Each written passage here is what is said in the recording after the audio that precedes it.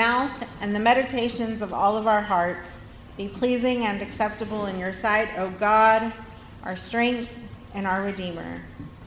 And on this day, Lord, when we consider the fruit of the Spirit and the gifting of the Spirit, transform us. In Jesus' name we pray. Amen. I am intrigued by things that use power and how some of those things can be metaphors for the Christian life. I read one such quote just yesterday afternoon that said this: faith is like Wi-Fi. It's invisible, but it has the power to connect you to what you need. Most of us in this room use Wi-Fi. So the next time that you plug into Wi-Fi for your phone, laptop, tablet, or computer to hook into the internet, to hook into what you need, remember that just like Wi-Fi, faith, though invisible, has the power to connect you to what you need. Today we celebrate the move of something invisible but powerful in the life of the church. Today we celebrate the coming of the Holy Spirit. Jesus had promised prior to his death that he would send a comforter, an advocate, a guide to be with us always. In the Bible, we see this gift of the Holy Spirit initially show up in two distinct ways. So in the Gospel of John, the Holy Spirit is gifted to the body of believers gathered in a locked room on Resurrection Day. Jesus appears and he says, "Peace be with you. As my Father sends me, so I send you." And then he breathes on them. And he says, "Receive the Holy Spirit." It's a holy moment. One that gives me goosebumps every time I read it or every time I think about it. Because don't you see that where there is breath, there is life? The breath of the resurrected Jesus Christ is the life force of the church. In John, the church is birthed by Jesus himself, breathing the Holy Spirit onto people. It's a quiet thing, powerful, but quiet. In the book of Acts, we have a very different telling of the coming of the Holy Spirit. What was in John a simple breath, a gentle exhale, in Acts becomes the rush of a violent wind. Tongues as of fire rest on the disciples of Jesus, and they begin to speak in the languages that the assembled people understand. It's a powerful moment, not because of the wind, not because of the tongues of fire. It is a powerful moment because in that moment, every single person gathered hears the good news of Jesus Christ in their own language. The good news of Jesus Christ isn't something that is meant to be kept secret. Christianity isn't some social club. It's not an elite thing. Christianity is something that is for everybody because Jesus died once and for all for the forgiveness of sins of anyone who comes to believe. Today we celebrate the birth of the worldwide church as recorded in Acts. It's why we use red paraments on the altar, and it is why I use a red stole depicting the Holy Spirit. Yes, it is on this side. Depicting the Holy Spirit. Right? So happy birthday to the worldwide church today. Every year on Pentecost Day, we hear this scripture. It is an amazing story. It describes a holy moment, one that also gives me goosebumps every time I read about it and every time that I hear it. It is good for us to know the story. Here's the thing, though. That story is simply the beginning. Now, people much more wise than I decided that this scripture from Acts should be paired with the passage from Galatians, chapter 5, verses 16 through 26, which I just read. And so on this Pentecost day, I want us to play a little bit with now what, right? What does it mean that the Holy Spirit was gifted to the people in such a grand way? What is the Holy Spirit, and how do we know that the Holy Spirit is within each and every single one of us? If you've ever been confused by the Holy Spirit, raise your hand. If I could raise both of them, I would. Right? The Holy Spirit can be a confusing thing. For a few weeks now, we have been reading from the letter to the Galatians. The main debate going on has one to do with identity. What does it mean for non-Jewish people to become believers, and how do we know that they actually are believers? The conversation basically went like this. There was a group of people saying that to be Christian, you had to be like a proper Jewish person, because Christianity was a sect of the Jewish tradition. Jesus was Jewish. It makes sense that if you're going to follow Jesus, you would follow the traditions that he followed. Except here's the thing. Jesus changed everything. We no longer have a checklist for salvation because we have been saved through Jesus Christ. What we have is grace. And upon his death and resurrection, on Resurrection Day and on Pentecost Day, we were gifted with the Holy Spirit. The Holy Spirit is this wonderful mystery that abides with us and in us and works through us. What I love about both stories is that the Holy Spirit is both quiet and unassuming, like that breath, but also at the same time loud and delightfully mischievous, and will do whatever necessary to get our attention. And don't you know that on Pentecost Day, with all of those people gathered from all over the known world, the Holy Spirit had to do something big to get everyone's attention. But the question remains, how do we know that the Holy Spirit is in us? Well, the answer is simple. Here's the thing. All we have to do is look at our behavior. Paul sets forth a rather lengthy list. If you do these certain things, then you are doing things that are opposed to life in the Spirit. So here we go. He says, now the works of flesh are obvious. And then he lets people have it. Fornication, impurity, licentiousness, idolatry, sorcery, enmity, strife, jealousy, anger, quarrels, dissensions, factions, envy, drunkenness, carousing, and things like these, in case whatever it is that you're doing that's bad isn't covered already. Right? I'm warning you, as I have warned you before, he says, those who do such things will not inherit the kingdom of God. Do any of these things, and you are, in that moment, not living in the Spirit. Do any of those things, and in that moment, the Spirit is not within you. At some point, it happens to all of us because we are human, right? We are not perfect. God understands, but God also wants us to do the work to become better people and better witnesses for Jesus Christ. Now, I have to tell you that I sometimes struggle with the interpretation that some people give of this list because it has been used to cause harm. I don't think Scripture is ever meant to cause harm to people.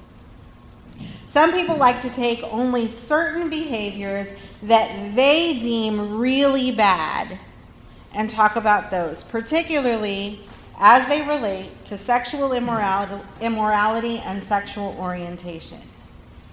And here's what I want to say about that. If you are sexually behaving in such a way that brings another human being harm, then you are doing wrong. This list is not talking about loving, committed relationships. It's not a debate on human sexuality. It's not a debate on sexual orientation. It is a simple fact. If you are sexually causing somebody else harm, then you are doing wrong. Now, I'd be remiss if I didn't take this moment to share that tidbit. Here's the thing, though. Sexual immorality, in the eyes of God, is equal with everything else on this list. with lying and cheating and stealing and drinking to the extreme and causing fights among people and being angry and being jealous and killing people. And the list could go on and on and on. So here's the thing. If it is sin, if it is something that is separating you from God and causing harm to others, then it is equal. Sin is equal in the eyes of God. Don't just take the behaviors that you happen to think are particularly wrong and focus just on those. In the eyes of God, sin is sin. Whenever we engage in any of these behaviors that don't give life or that are unloving, then we are sinning. We are living life in the flesh, not in the spirit. And at the end of the day, all of us, myself included, every single one of us is a sinner. But the good news is this. There is grace and forgiveness because of Jesus Christ. And thanks be to God. And because of grace, we actually do know how to behave. And thanks be to God for Paul, who then gives us this list of the fruit of the Spirit. When we allow these characteristics to come alive in us, then we are living life in the Spirit. And the Holy Spirit is dwelling within us and working through us. After giving the list of the bad, and mind you, when we like to memorize the fruit of the Spirit, we often don't memorize the bad list. How many of you have the bad list memorized, right? Like we all memorize the fruit of the Spirit. But he continues, right? Paul says, by contrast, the fruit of the Spirit is love and joy and peace and patience and kindness and generosity and faithfulness and gentleness and self-control. There is no law against such things. If you are doing these, you are doing good. The Spirit is in you and the Spirit is working through you. If you want to make sure that the Spirit is in you, practice these things. And some of them really do take practice, right? Patience is listed as one of the fruit of the Spirit. I just told Debbie this morning that I'm not a very patient person. I have to practice patience every single day. And I'm still not very good at it. And I'm 38, almost 39. Right? So some of these actually take practice. They take discipline. They take prayer. They take reading the scriptures and discussing with trusted soul friends. If you want to be a good witness for Jesus Christ, then do these things. When you do these things, you're living life in the Spirit, and the Spirit is abiding in you. Now, I'm not saying it's easy. It's not easy to be loving and patient when somebody is getting on your last nerve, right? It's not easy to find joy when your world has been touched by cancer or illness or death. It is hard to be kind to somebody when they are being a bully, right? It's hard to be a peacemaker when tensions are running high between you and others or the group of people that you happen to be hanging out with. It's hard to be generous when the person in front of you who's asking for help doesn't seem to want to do the hard work to do for themselves, right? It's hard to be faithful when the crowd that you're hanging with isn't being faithful, right? So maybe we need to take inventory of our friends. It's hard to be gentle when it just honestly would be so much easier to just slap some sense into somebody, right? It's hard. It's hard to practice self-control when your favorite food or candy or thing is right in front of your face. It's hard. I know it's hard, but not impossible. And here's the thing. Your witness becomes so much more powerful when your actions actually line up with what you say you believe. I've quoted Brennan Manning before, and I will quote him again. He said this: the greatest cause of atheism in the world today is Christians who acknowledge Jesus with their lips and then walk out the door and deny him by their lifestyle. Right? If you want to be a powerful witness for Christ, then behave in a Christ-like way, in ways that are loving, and always lift up other people and give other people hope. Shine your light.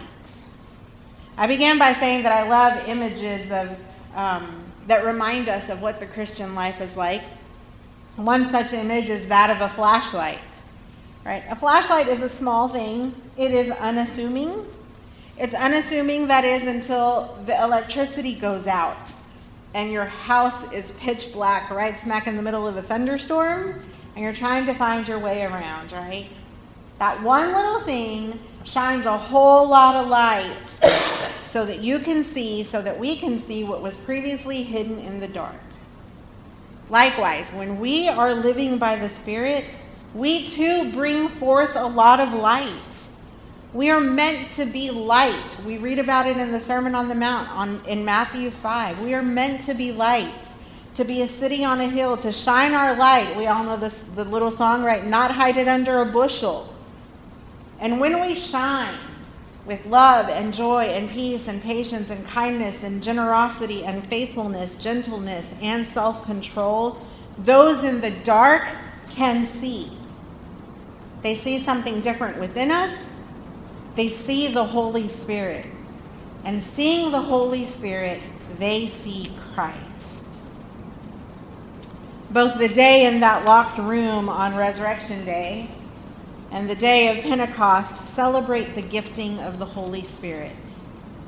Today we celebrate the birth of the worldwide church and the way it spread all the way around the world, down the generations, on to us.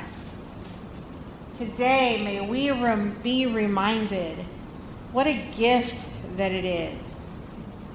And may we go and preach Jesus through our actions. And if necessary, use words. In the name of the Father, and of the Son, and of the Holy Spirit. Amen. Amen.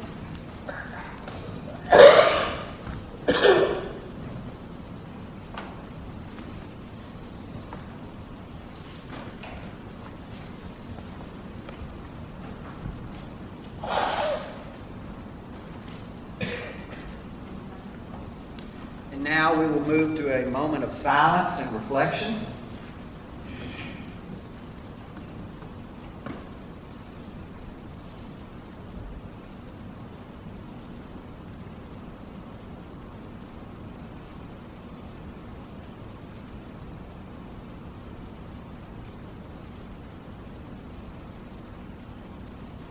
Amen. And if you would please rise for the response to the word. It is the Apostles' Creed.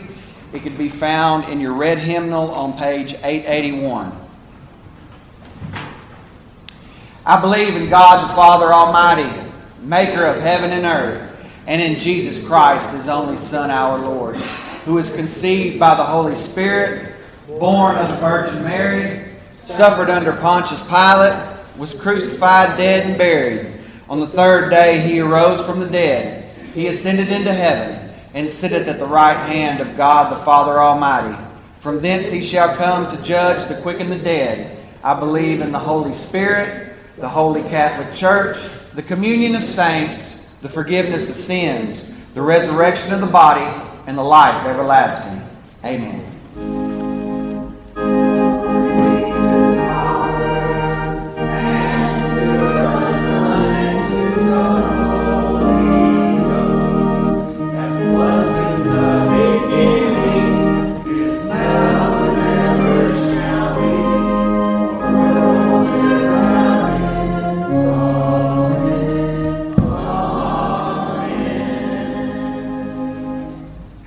Now comes the time when we lift up our tithes. We here at the First United Methodist Church of Freeport believe that giving back comes in a multitude of ways, whether that is through tithing, dedication, service, your testimony, or your witness. We thank you for all. Let's pray. Heavenly Father, most gracious God, thank you for this congregation. And thank you, Father, for the many blessings that they bring through you. Amen.